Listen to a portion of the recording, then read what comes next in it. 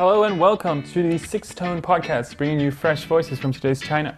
We are coming to you from Shanghai. I'm Kevin Schoolmakers. And I am Chen Jinghua. For today's episode, we are diving into China's underwear drawer. Guanyun County in eastern China's Jiangsu province is the country's capital of lingerie production. It claims 60% of market share, according to local government figures, and the county's workshops ship scanty bras, panties, and role-play costumes all over China and the world. Joining us today are Sixth Tone reporter Wang Lianzhang and photojournalist Wu Yue, who recently went to Guanyun to look at all things lacy and racy. So Wu Yue, what was it like in Guanyun County? Before I go to Guanyun, I thought it would look like a manufacturing hub.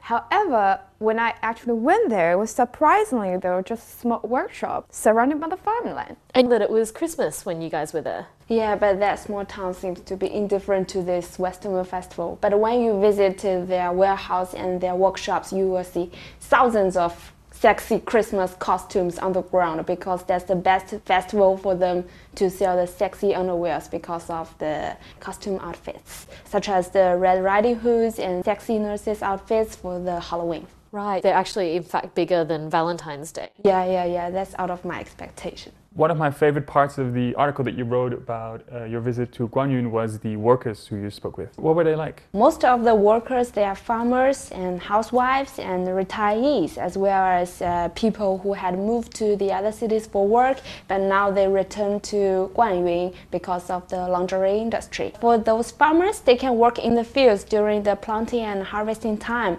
and they can work in the workshops in the off-season. And for people with children care responsibilities, now they can bring their kids. Actually, the business owner Lei Congrui, he has a 4-year-old girl, and when we visited, she was playing with a pair of handcuffs, which is paired in the cop costume. Some of the workers were quite frank talking about the garments though. Yeah, that was surprising. Like, I was talking to those workers, they are all middle-aged, and so I was like, do you know those underwear, who are this for? And they were like, this is not for wearing, this is for taking off. So, I was like, that's so true about those lingerie. Yeah. Do they design the garments themselves in-house? No. Basically, they copied from the online photos and just change a little. Because Lei said he used to study law, so he knows how to change the design so he can avoid the copyright issues because it's all about the lace and the other simple materials. And also they will look at the designs of the companies like Victoria's Secret for inspiration, especially now they want to shifting their low-end products to mid-range. Right, and Lei's company is also starting to export more of their products. Yes, Lei has shifted to the overseas market after the decline of Dongguan's business. The lingerie manufacturers used to make a lot of money in Dongguan because that was a sex capital, but after the anti-prostitution campaign, the market has declined a lot. So now they're focused more on the overseas market? Yes, because his business is affected by the anti-prostitution campaign, so he now wants to shift his markets. So now 40% of his orders will go overseas, and sometimes they will be rebranded as the top labels. And the garments that cost 10 yuan, now they will sell up to maybe 100 British pounds. Wow, that's a huge markup. Right, when I visit his factory, like I look at all those like costumes, and that really reminds of me, like when I went to university in the United States during the Halloween, like it's the same thing, like those costumes, like those sexy cops and everything. I was like, wow, now I know where those things come from. It's from Guanyun. Yeah, that's quite amazing for me to see that. Yeah, but there's a difficulty for them to sell the products overseas because they have to choose which kind of designs can go overseas. And now the workers will have a vote to choose which is the ugliest. So they think that will work for the overseas market because there's a difference. Right, so foreign tastes are quite different from Chinese tastes. So the owner of the workshop, Lei, he sounded like quite an interesting character himself. Wu Yue, what was your impression of him? I really like this guy a lot. We had a little small chat about where he's come from, and he was raised by a single mother. And when he was in elementary school, he started to sell noodles to his classmates. That was quite impressive. And also when he went to college, he always carried 2 bags of cigarettes, a cheap one and expensive one. He watched like what kind of price range cigarettes his professor smoked, and then he offered the same price cigarettes. Then they become friends. And he also like travels a lot. He always have this money to make sure he can come back home. Then he can freely to go wherever he wants, meet interesting people, talking to people, making friends. So I think that really helps him in the future business to become more like an optimistic person. How did he end up selling lingerie? At first, because his mother's clothing store was closed in 2006, and then he wanted to try e-commerce.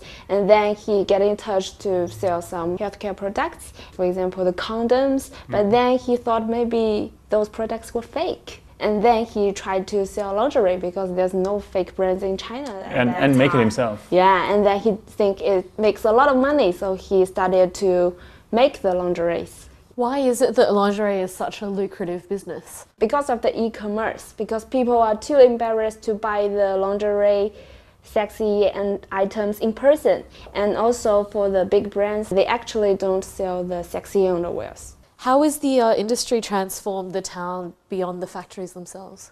There are many industry benefit from lingerie sector. For example, delivering and labels and materials, because they need to ship over to China and all over the world. So one of the major Chinese delivery company was introduced to this town because of LA. So it was quite big. And I think it has become a family business now, because when we went to one of the meetings with the government officials, and I saw Lei's uncles, aunties, and cousins there, and also include his neighbors. And also Chen Xinhong, who is the deputy county head, he told me that he also had several relatives working in this industry, and that's why the government was also attracted by this business. Chen said that a young woman from his family who is now making up to maybe $500,000 every year. Did Chen really know what lingerie was? He told me that he had worked on the research of the lingerie for maybe 6 months, and after that he went to a real factory to see a real lingerie, and he told me that, whoa, I have never expected that was so small.